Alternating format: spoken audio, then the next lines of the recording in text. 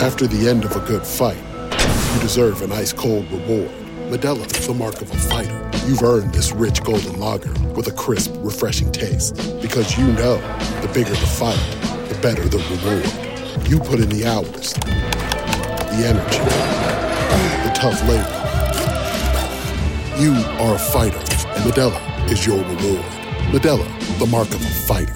Drink responsibly. Beer imported by Crown Imports, Chicago, Illinois. 2-2 pitch. A swing and a long drive. Deep left. Way back. Gone!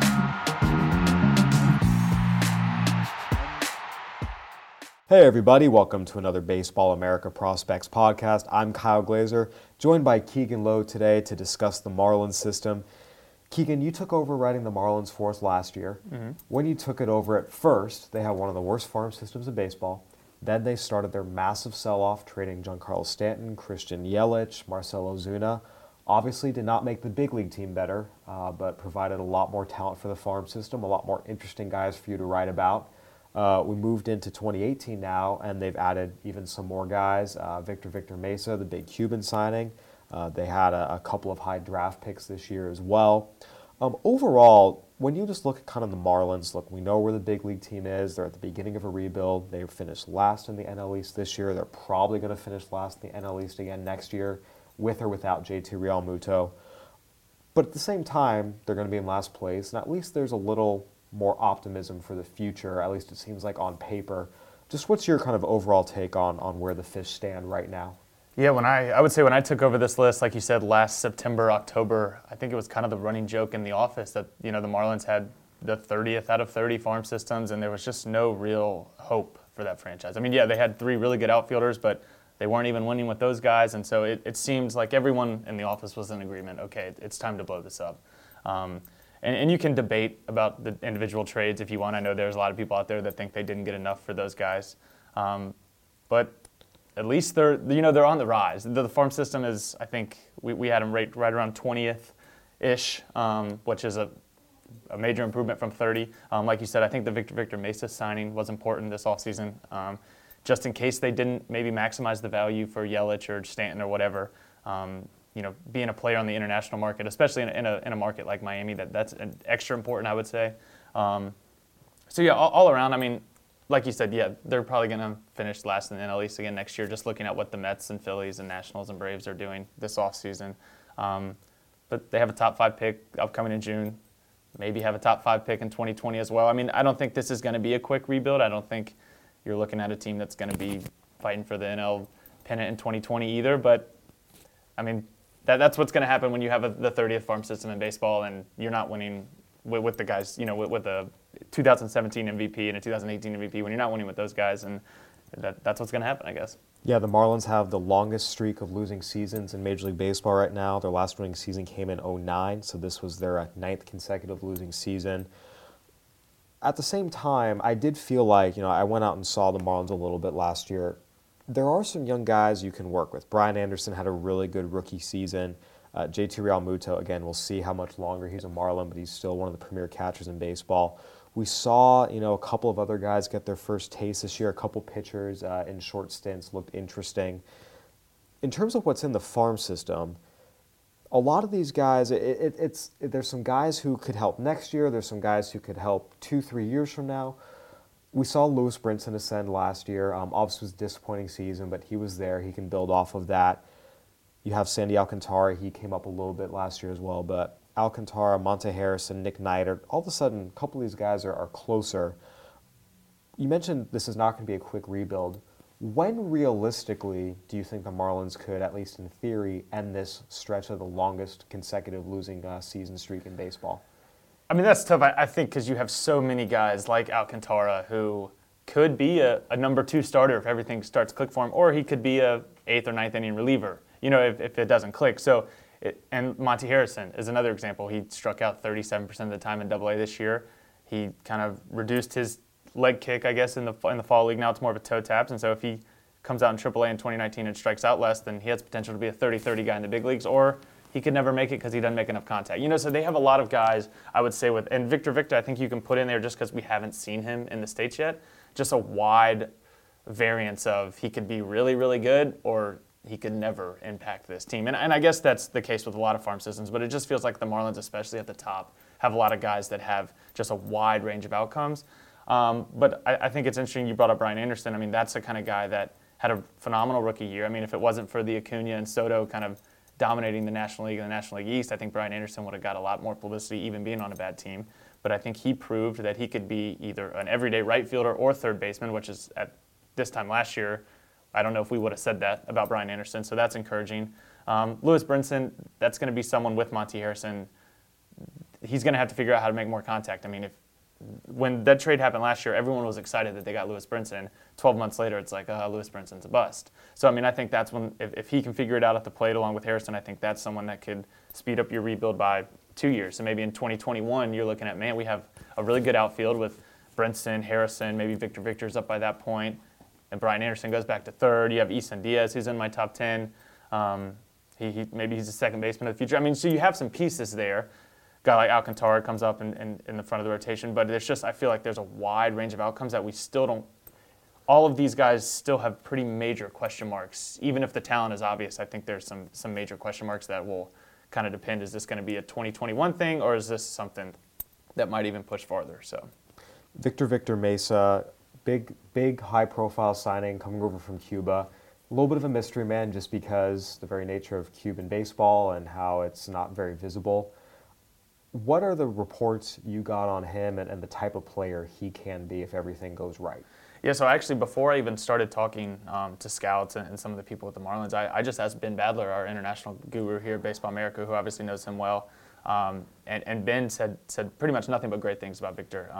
Could be a plus defender in center field, plus arm, plus speed. I mean, their potential is there for 5+ tools. Like you can dream on the tool. I mean, he's 22 coming over from Cuba, but there's potential to dream on all 5 of his tools. I would say it's kind of a wait and see with Victor Victor. He's probably 22 years old. Like I said, he's probably going to start in high A in Jupiter. His brother, Victor Mesa Jr., who they also signed, who's not as big as a prospect, but he's only 17. He'll probably start in extended spring training, which is also in Jupiter, so they'll be close together if he starts in Jupiter. I could see Victor making it to AA pretty easily by the end of 2018. So I think this first year is will be a true test for Victor and just coming over to the United States and trying to acclimate there. I mean, I've heard a lot of Victor Robles comps, and he's obviously top 5, top 10 prospect in the game right now. So I think that's the hope, that he gets his feet wet this year in 2018, and maybe by 2019 you're talking about, okay, he could come up in Miami soon. I mean, I don't think this is a guy that will have to stay in the minors long. You know, I don't think this is a 2 or 3 year thing. I think it's maybe high A, AA this year, maybe AAA in 2019, and then 2020, and then you're hoping he's in Miami by the end of 2020. I think that's kind of the timeline if all goes well. But yeah, I think he's a guy you can dream on. More of a top of the order hitter, probably a number 2 hitter in the future, I would say. Can steal some bases. The power's his weakest tool as of now, I would say, maybe fringe average right now. But there are some people that think he could be an above average once he comes over to the States and kind of gets used to playing in the majors. So we put him as the number 1 prospect. There was a little bit of debate, but not much, I wouldn't say. I feel like we were pretty certain he was going to be our number 1 prospect from the moment he signed. And so, I think obviously he hasn't played in a Marlins uniform yet, so it's just going to be kind of see how he does in spring training. He got a invite to Major League Spring Training, so he'll be there for a little bit, and then go high A, AA, and just kind of see how he performs, see how he kind of gets used to the States. Yeah, he was a guy that came over, and there was a chance to see a flash of him in the World Baseball Classic, except they didn't really play him because at the time he was 20 years old and Cuba didn't make it very far. So I know that was one of the disappointments, him, A, not getting playing time, and B, not getting a chance to showcase his skills. But I would imagine he'll be one of the more watched prospects in spring training this year to see what he looks like. You mentioned there was a little bit of debate between him and number 2, Sandy Alcantara. Alcantara had made his Major League debut with the Cardinals the year before, came over in the Marcell Ozuna trade. Made 6 starts and showed, the premium stuff that's made him a top prospect. 6 starts, 3.44 ERA, less than a hit an inning. Definitely hard to square up, but he's always been a little wild, and we saw nearly as many walks as strikeouts. When I did the Pacific Coast League Top 20, there was a lot of talk about the improvement he made. He had cut his walk rate nearly 2% in the minors. They talked about his changeup, making some strides forward. His short slider kind of becoming an effective 4th pitch. So it seemed like there was progress. Overall, what is the sense you got on Sandy Alcantara? And you mentioned that huge range of outcomes just because there's so much explosive stuff and so many control questions. How much more confidence is there, if any, that he can stick as a starter now compared to maybe a year ago? So I think I'm looking at my notes now, and my first line on Alcantara is "it's wow stuff," and that's a quote I got from someone talking about Alcantara. And you're right, he has all the stuff to be, I think, in front of the line, at least the number 2, number 3 in the majors. The control just isn't quite there, but it's not necessarily anything mechanical that he does. It's more just he's kind of a tall, lanky guy, and it's hard for those guys, especially when they're young, to get in sync, especially when you're throwing that hard and kind of have that much explosive, just breaking stuff. So I think you can't. They have to be more confident than they were 12 months ago, just because he did have 6 starts in the majors. They were decent starts. I mean, he didn't come up there and look like he just didn't know what he was doing. And even before that, he got some time with the Cardinals in the bullpen. So he's kind of been around the majors. He'll graduate from this list, I would guess, by April 15th of next year, once he goes through the rotation twice. 7 2/3 innings short of graduation. So he could, I guess, graduate that first start if he throws well.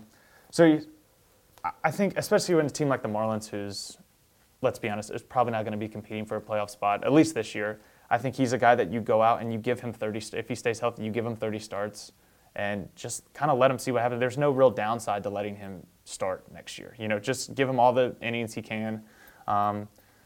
It's just the command and the consistency. I mean, if he has the 4 pitches needed and the fastball velocity needed to be highly successful in the majors, it's just, can he control? And if not, I think there's a safe, I guess he does have a wide range of outcomes, but I also think there's a safe floor there for him. Whereas you put him in the 8th or 9th inning, I think he's going to be successful. I mean, he just has too much stuff to not be, I would say.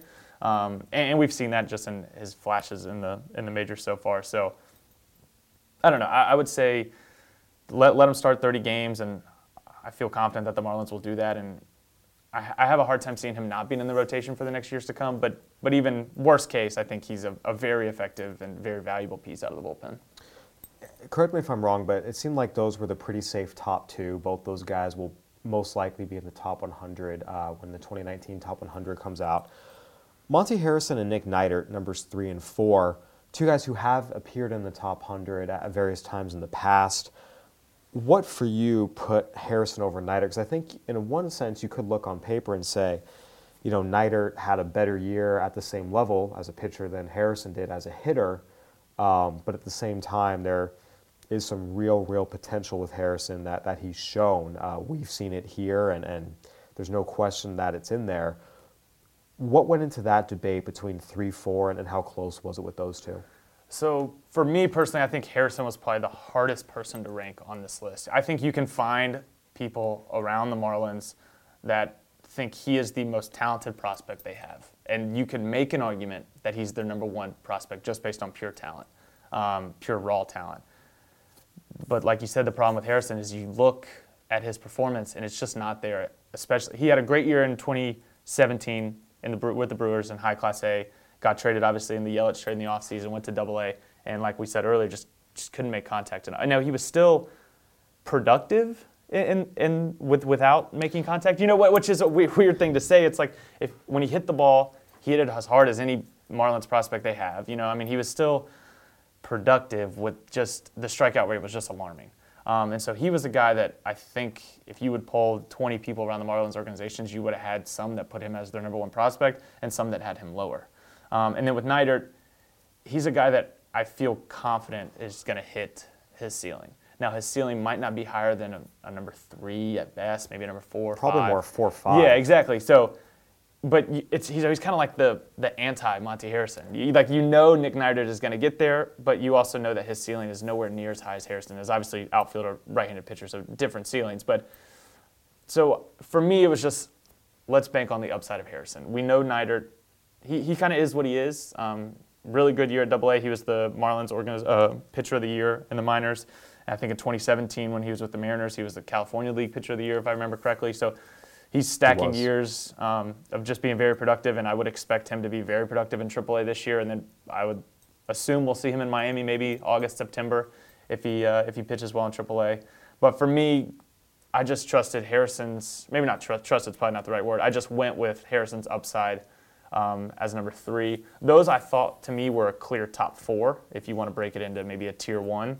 I thought those 4 were, when I first started my Marlins list, started talking to some people, I said, okay, these are my top 4 guys. Now, how do I want to rank them?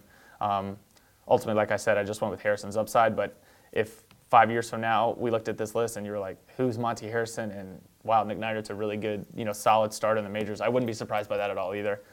Just for right now, I guess I'll just give Harrison the benefit of the doubt that he can kind of simplify that toe tap and improve his strikeout rate in AAA because all the raw tools are there for him to be a big-time Major League outfielder. And in your discussions with Marlins officials, you had mentioned that they talked about he's aware of it. Monty Harrison's a high makeup guy, great kid who, correct me if I'm wrong, but he went to them and said, okay, how do I fix this? And they implemented some changes for the fall league. Yeah, that's actually a good point. I'm glad you brought that up. Part of my reason for going with number 3 is because people around the Marlins seemed very confident that he could figure it out because he wanted to figure it out more than they wanted him to figure it out. He knew that a 37% strikeout rate was unacceptable, and he was never going to get where he wanted to be with that strikeout rate. Now, I don't think he's ever going to be a guy that, his strikeout rate's probably always going to be 20, 25, maybe 30, but it was just getting it down to where it's acceptable rather than outlandish, But he wants to do that, so like I said, last year he had the big high leg kicks. This year you can go look up video in the Arizona Fall League. It's a much more simple toe tap.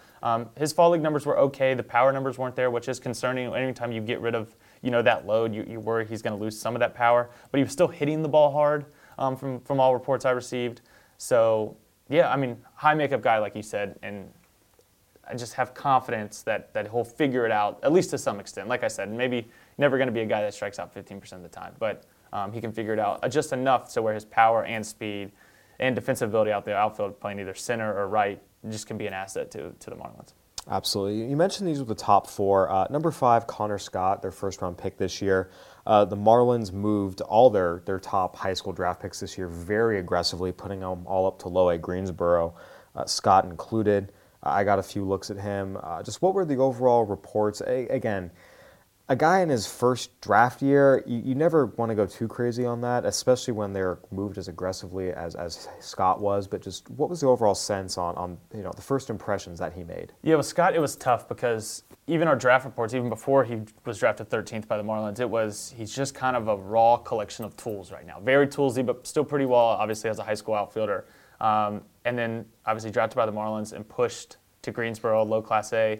It's not like he was killing it in the GCL. Exactly, and they pushed Connor Scott, Will Banfield, and Osiris Johnson. The Marlins were very just kind of out in the open with their approach that, look, these 3 guys are going to be in low Class A in 2019, so let's just put them there for a few weeks at the end of the season in 2018 just to give them a little taste. Maybe it helps them in 2019. So with Scott and those other 2 guys, I felt like I just had to kind of ignore the numbers to a certain degree because, like you said, with first-year guys coming out of the draft, it's always kind of weird anyway of how much stock, if he hits 400, if he hits 100, how much stock do you put in those? It's just a small sample size, and there's so much I can imagine that goes into getting drafted in June, signing for a life-changing amount of money, and then you're playing professional baseball a month later, and a couple months ago you were in high school. So that's very weird to me, but from all accounts, he handled the promotion and the lack of results with the promotion well. And I think that's all they wanted to see. Just get some at-bats up there.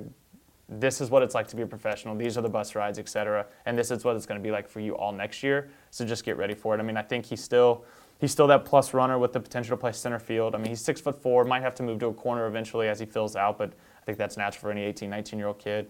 I remember the comp throughout the draft process, and they went to the same high school as Kyle Tucker, the Astros prospect. I think he's just kind of a slow burn, I would say, for right now. He's still very raw. I would just kind of see. I'm very interested to see how promoting those guys to low A at the end of 2018 helps, if at all, those guys in 2019. Because I think it was kind of an experiment. Pushing 3 high schoolers to low Class A in their draft year is not common. I don't know if it's ever been done before with 3 guys in the same draft. No, it's something that happens, happened like I think 5 or 6 times the entire previous decade. Exactly. Yeah, so the Marlins were we're going to do it differently and we're going to see if this works. So I think it'll be interesting. How do they handle that failure, so to speak? Like you said, Connor Scott's numbers weren't great in the GCL. They were a little bit worse in low Class A. Like I said, extremely small sample sizes, not taking too much, if anything, from those numbers. But yeah, I think it'll be interesting to see to kind of follow all three of those guys and see how they handle it and handle low Class A in 2019. With Scott, right behind him, you had two, big right-handers who can throw a baseball very, very hard. Jorge Guzman, Edward Cabrera. Was there much of a debate with those guys 5'6"? Was Scott clearly ahead of them? How did that all shake out? There was some debate there. I mean, I would say between Connor Scott at 5, Jorge Guzman 6, Edward Cabrera 7, and Isan Diaz at 8. I felt confident that those were going to be kind of 5 through 8 as well. Now, what order you wanted to put them in, I don't know. I would say I didn't put Connor Scott at 5. I felt pretty safe, and just because I was kind of ignoring the numbers, so there was really I just had to go off the reports, and by all accounts, I mean obviously they drafted him 3 months ago, so no one around the Marlins was going to tell me, this Connor Scott guy, big bust. So I felt confident he was going to be 5. I think it's fitting that you bring up Guzman and Cabrera kind of in the same breath because they're very similar. I mean, high octane fastballs. Guzman throws a little bit harder. Even though Cabrera's younger, he might have a little bit better feel to pitch right now. But they both struggle with their command at time. They both have reliever risk, I'd say. So they're kind of guys that I kind of view neck and neck. If you wanted to switch those and put Cabrera 6, Guzman 7, I would have no complaints. And actually, I think there's a good amount of people that you would say they would have Cabrera over Guzman. So yeah, those two I feel were close. And then Isan Diaz is a guy who, when I was doing, we do our Marlins chats or, your team's chats when the top 10's released, he's probably the one prospect in the top 10 I got the most questions about asking why he wasn't higher. So I think there's even a case that you could have Diaz a little probably safer than Guzman or Cabrera, but maybe not as high of a ceiling. So those four, yeah, like you said, I think all those are close. But yeah, that's just kind of how the way it felt. So with Isan Diaz, it's interesting to me. You got the question about why he's not higher. Mm-hmm. I saw a bunch of him at Carolina in 2017, and to be honest, he was a fine player. He was not a stud. The numbers were not very good. Hit 222 with a below 400 slug, but you saw some athleticism, you saw the skills, you saw some hard contacts. He had a little bit of hand injury, but even taking that into account, it's like, this is a good player. I can see why you'd go get him, but he's not a cornerstone. This year again, Double-A at Jacksonville, it was fine. Wasn't great. I made some calls on him for the PCL top 20 list, and again, it was he's a young guy. There's talent there, but it's no one has ever seen this guy I shouldn't say no one has ever. For the last 2 years, it's been very, very clear to anyone watching him that he's got a chance to be a fine player, and maybe he is the Marlins' everyday second baseman, but not a stud. Was that the kind of feedback you were getting as well? Yeah, I would say the people I talked to were pretty high on him. They thought there was maybe some internally or externally as well. I would say internally pretty high on him. Thought there was maybe some unluckiness that went into some of his numbers this year. Still hitting the ball hard. I think they really like what he brings defensively as a potential. I don't know if you want to say plus defensive second baseman, but at least an above average I can see defensive second baseman, if not plus. I think there is confidence that he will be the Marlins' everyday second baseman. Now, in 5 years, will he still be the second baseman? Who knows? But if not by the end of this year, by the start of 2020, is Isan Diaz probably going to be the everyday second baseman? And given every chance to fail out of that role, I would say yeah. He has some power potential there that you could, which is, as we know, very important in the majors around this time. I think he could be a 20-homer guy. I mean, his minor league numbers, he's never got there in the minors. He actually 20 homers in 2016, excuse me. So I think he's right there in the majors, and I think he could be a 20, 25 homer guy if it all comes together for him.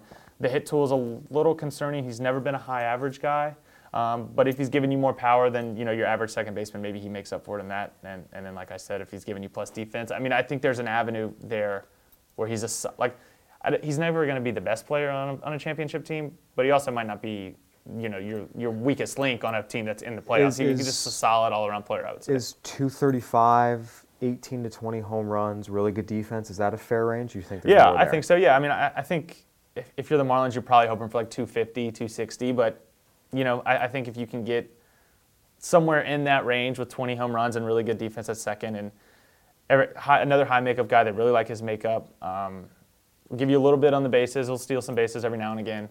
Maybe get you 10, 15 stolen bases to go with the 20 homers. I mean, I think That's a solid Major League player if he gets there. I think he's going to need some. His numbers in the PCL weren't great at the end of 2018, so I would imagine he'll get some more time. Obviously, the Marlins have Starlin Castro for another year, assuming he's not traded between now and then. Maybe he's a deadline guy. I don't know. But I would imagine they give him some more time, at least half a season in AAA, if not the whole season. And then you're looking this time next year. We're talking to Isan Diaz is probably going into 2020 as their everyday second baseman, as the farm system stands now. Two guys who finished just outside the top 10 are the two lefties they took in the first round 2 years in a row, Trevor Rogers, Braxton Garrett. Trevor Rogers really fascinated me. I went out and saw one of his starts in Greensboro, and you saw the flashes. You know, he had a second inning where it was like, yeah, that's an absolute, you know, he wasn't taken in the top 10, but like that's a top 10 caliber, you know, arm. And then the next inning, you saw, you know, what I noticed was as soon as runners got on base, he kind of fell apart a little bit. But that's just maturity. That's time. You know, played high school ball in New Mexico. It wasn't like he was facing the best competition. But you saw the flashes.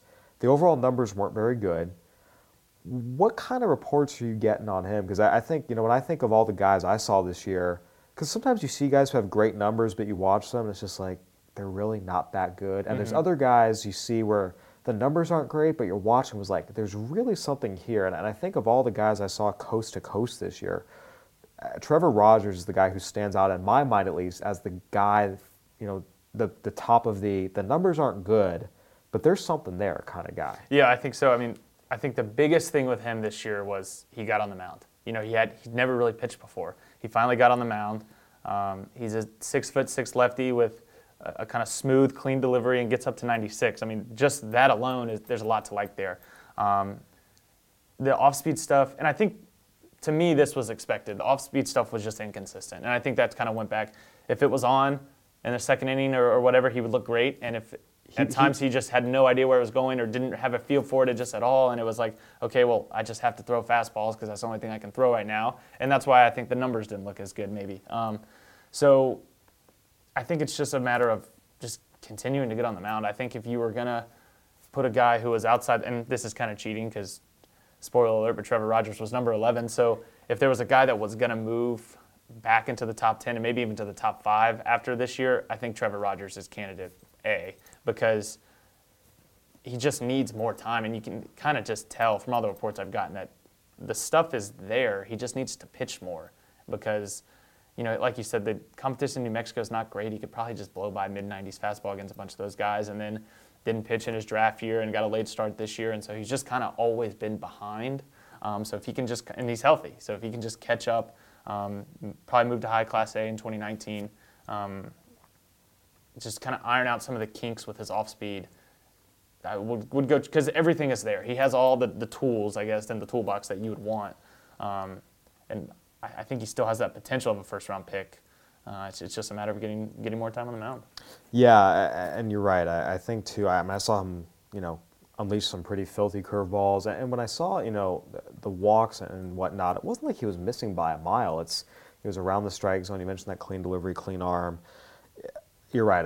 You mentioned limited amount of time on the mound, and I go and look at his splits now, and you see runner on first, 318 opponent average, runners on first and third, 364, runner at second, 310, runners at second and third, 429. Like the runners on thing, and it was really visible the game I saw, and that's something that, again, I think is just time, maturity, and getting more reps on the mound. Yeah, I would agree with that, and then I think you can kind of say the same with Braxton Garrett. Obviously a little bit different because Garrett missed all of 2018 with Tommy John surgery. But it's kind of the same thing. A highly regarded first-round pick, a big lefty who has good stuff. Everyone, I would say, was pretty high on both of them coming into the draft. You know, whether you thought they were a top 5, top 10 first-round pick, whatever. I think the consensus was they were big-time arms coming out of high school. And then Garrett just hasn't been healthy. Didn't really pitch much before he had Tommy John. Got back on the mound a little bit in instructs this year and should be ready to go for spring training. But just another guy that, if it all comes together and all the pre-draft hype was real and he stays healthy and he gets on the mound, then those are two guys that are kind of like ace in the holes for the Marlins, which is weird to say because they were just drafted a year or two ago. But guys that I think some people have written off. I mean, they're outside of our top 10, but with good 2019s, they have the talent. They have as much talent as anyone in this system. You know, I mean, you could put them up there with the Guzmans and the Cabreras that are 6 and 7, especially coming from the left-hand side. It's just they haven't been on the mound. And in Rogers' case, when he was on the mound, he was expectedly inconsistent, and Garrett just with the Tommy John, you never know how he's going to come back. So yeah, those guys, if you've noticed, every list I've done, I've kept them pretty much side by side. Rogers just ahead of Garrett for me, just because I know he's healthy and he's on the mound at least, which gives me a little more confidence. But those are two guys that I've kind of kept really close together. And I would expect people kind of view them in the same light as well, as kind of similar profiles and guys that could easily move top 5, top 10 if they just show they just show they can stay healthy and on the mound in 2019.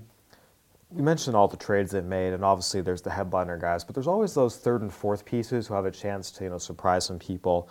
Look down the list a little bit. Some of those guys: Jordan Yamamoto, Zach Gallen, Robert Duggar, a lot of pitchers. They picked up Bryson Brigman at the deadline this year, right as he was starting to impress some people in the Mariners system. Any of these guys really stick out for you in your calls with evaluators as, hey, they might have gotten something here beyond just the headliners in some of these trades? Yeah, I think the big one for me is Jordan Yamamoto. Pitched well in the fall league. A guy they just really like his just kind of demeanor and makeup, I guess if you want to call it that, and just all-around stuff. Now, maybe he's not probably going to be a number 2 or number 3 starter in the big leagues. More of a 4 or 5, maybe more of that Neidert, like we talked about Nick Neidert. But a guy that should reach that potential. They just really, obviously not overpowering, more like low 90s kind of guy. But good feel for a changeup, and has shown he can navigate through a lineup multiple times. I mean, I think the chances of him being a quality starting pitcher are pretty high. So he's a guy, he was kind of in that teens range, I would say. But yeah, he would be the one. I mean, Zach Gallen is another one. He pitched well for them in AAA this year. Another guy that's lower ceiling, but the tools are there for him to be a number 4 or 5, maybe a mid-relief guy if it all goes, worst case, I think. But he's a guy that's right there knocking on the door if they need another starter. So those two. I know Bryson Brigman went to the fall league this year, pitched well. And played well. So yeah, I think those would be 3 guys of kind of the third or fourth piece you're talking about. But Jordan Yamamoto would be my one if I had to pick one guy that they traded for last offseason that maybe went under the radar. Because especially we've already talked about the other 3 people in that trade with Brinson, Harrison, and Diaz. And so I think obviously Brinson was their number 1 prospect going into last year. Harrison and Diaz are top 8 prospects this year. So I think people probably forget about that 4th piece. Especially there was a lot of kind of hate, if you want to call it that, on the Yelich trade as Yelich kind of blew up with Milwaukee. But I think there's still a chance for that trade to be a lot better than people currently. I mean, a lot of it's going to ride on Brinson and Harrison. One or both of those guys have to figure it out at the plate. But I think you could do a lot worse than getting Diaz and Yamamoto as the 3rd and 4th pieces in that trade if one or both of Brinson and Harrison step up and live up to the prospect hype that they had. I joined a Marlins beat writer for an interview earlier this offseason. One of the things I said, and this is, more my wheelhouse, is looking at the history of trades and how they work out. The truth is, when you trade star players for prospects, the prospects almost never outdo what that star player does. So I feel like if you're a Marlins fan, forget trying to compare these guys to what Christian Yelich is going to do. Start with the understanding that Christian Yelich is going to outdo all these guys combined. But if that happens and you still get a starting second baseman, one of Harrison and Brinson, really pops, and a decent arm in Yamamoto, you can still come out of that and say, okay, if you compare it side by side, yeah, Christian Yelich, did more than these guys, but you still get 3 or 4 usable big league pieces. You can live with that. And I think for me, that's how Marlins fans should try and measure really all these trades, but especially the Christian Yelich trade, because again, what Christian Yelich is going to give the Brewers for his 5 prime years at the money he's making, I don't think it's not fair to ask Brinson and Harrison and Diaz and Yamamoto to live up to that, just because it's going to be darn near impossible. Yeah, and I think that's fine too, because the Marlins weren't winning with Yelich. Yelich wasn't winning the MVP if he was in Miami last year. They were going to win 70 games, and he wasn't going to, he wasn't going to have that MVP hype that he had this year. So I think, I agree with you. It's kind of unfair to compare Yelich to these 4 guys. What you have to hope is that 3 of these 4 guys hit for you on the majors, and one of them hits big. And I think you have to hope it's Brinson or Harrison. Take your pick. Obviously, I didn't do as many calls on Brinson this year just because he graduated. But the talent is there for. I don't know if either of them will ever be MVP candidates like Yelich. But like you said, I don't think that's the point at this point. It's just to have guys that will impact your major league team for a long time. And if you have 3 of those guys, then it might work out better for you in the long run anyway. You know, in 2022, maybe it's better that you have Diaz as your second baseman, Brinson as your center fielder, and Yamamoto as your number 5 starter on a good team, you know, than just having Yelich in left field. So yeah, I don't know. I wouldn't come as hard at the Marlins for that trade in particular. I personally like the 4 pieces they got for that. I don't know. Yeah, I mean, I don't know if anyone saw Yelich having the year he had and the Brewers having the year they had. But yeah, I'm fine with what they got even 12 months later, kind of looking back in hindsight. The Marlins have a lot of guys that are fairly big names, either because they were acquired in blockbuster trades, or in the case of Victor Mesa, a high-profile Cuban signing, or in the case of these lefties, high draft picks. Anyone that you feel like is a really interesting sleeper that maybe doesn't get enough love, whether it's further down on this list or even someone off the list that people should keep an eye on? So one guy that I've heard rave reviews about, and I didn't really know how high to bump him up the list because it's hard. He had Tommy John last year. Jordan Holloway, a right-hander, high school right-hander out of Colorado in 2014. He was the Marlins' 20th round pick in 2014. Hasn't pitched above low Class A. Had Tommy John in either June or July of 2017. Didn't pitch until late this year, and just kind of some rehab starts, instructs. But he has, from all reports, has kind of the stuff that you're looking for, like fastball up to 98, just kind of electric, 6'4", a big kid. They put him, he hadn't pitched above low Class A, and they put him on the 40-man roster this offseason just to protect him from the Rule 5 draft. I mean, they really like him. Obviously, he's still raw, coming off Tommy John. He's still very inexperienced. But if you're just looking at a guy that has all this stuff, he'll be 22 in spring training, 22 now. He just has all the stuff of at least a mid-rotation starter. Now, if it ever clicks, who knows? Because he's far away, but I think it says a lot that a guy who's coming off Tommy John, never pitched above low Class A, and the Marlins put him on the 40-man. It's not like he's dominated the low Class A Exactly, either. and it's not even like his numbers are good either. So it's like he has a lot of things going against him, and even with that, the Marlins just kind of trusted their eyes and said, look at his stuff. The stuff is there. Let's put him on the 40-man, and let's stay with him. Because I don't know if he would have got picked in the Rule 5 draft or not, but I mean, he's at least an interesting candidate. You'd have to ask JJ if he's if the Rule 5 expert, if he was going to get picked in the draft. But so that's a guy that he was kind of, I think last year he was in my 20s.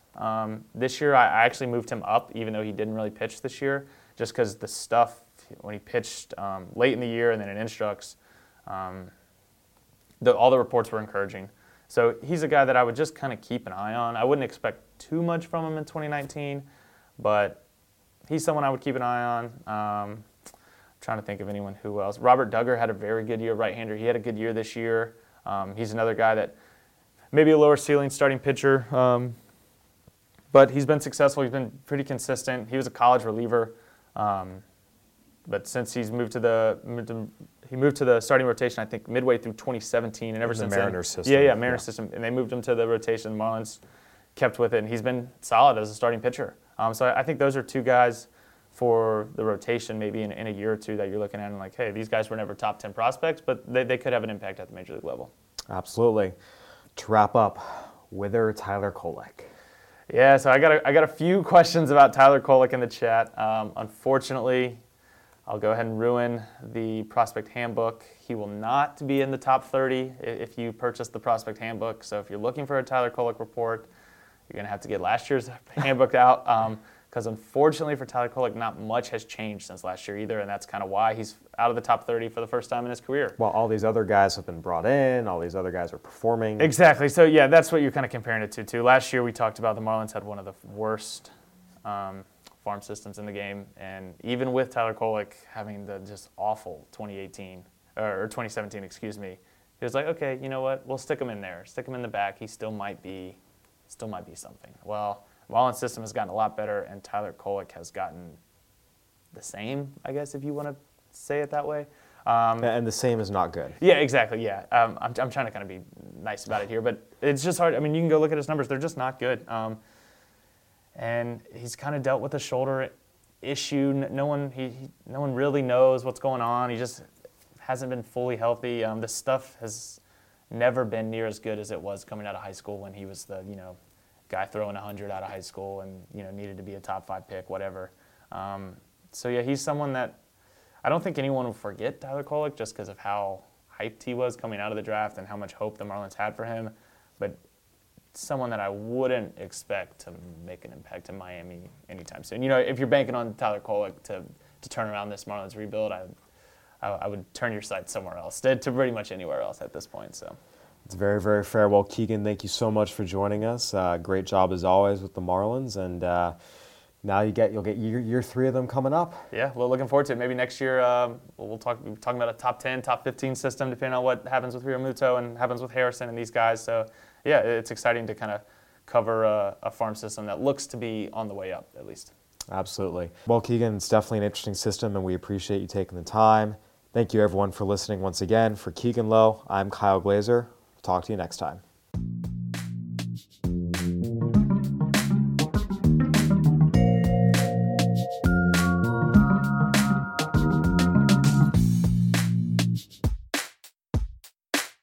Say goodbye to your credit card rewards. Greedy corporate mega stores, led by Walmart and Target, are pushing for a law in Congress to take away your hard-earned cash back and travel points to line their pockets. The Durbin-Marshall credit card bill would enact harmful credit card routing mandates that would end credit card rewards as we know it. If you love your credit card rewards, tell your lawmakers, hands off my rewards. Tell them to oppose the Durbin-Marshall credit card bill. Everybody in your crew identifies as either Big Mac Burger, McNuggets, or McCrispy Sandwich. But you're the Filet-O-Fish Sandwich all day. That crispy fish, that savory tartar sauce, that melty cheese, that pillowy bun. Yeah, you get it. Every time. And if you love the Filet-O-Fish, right now you can catch 2 of the classics you love for just $6. Limited time only. Price and participation may vary. Cannot be combined with any other offer. Single item at regular price. Ba-da-ba-ba-ba.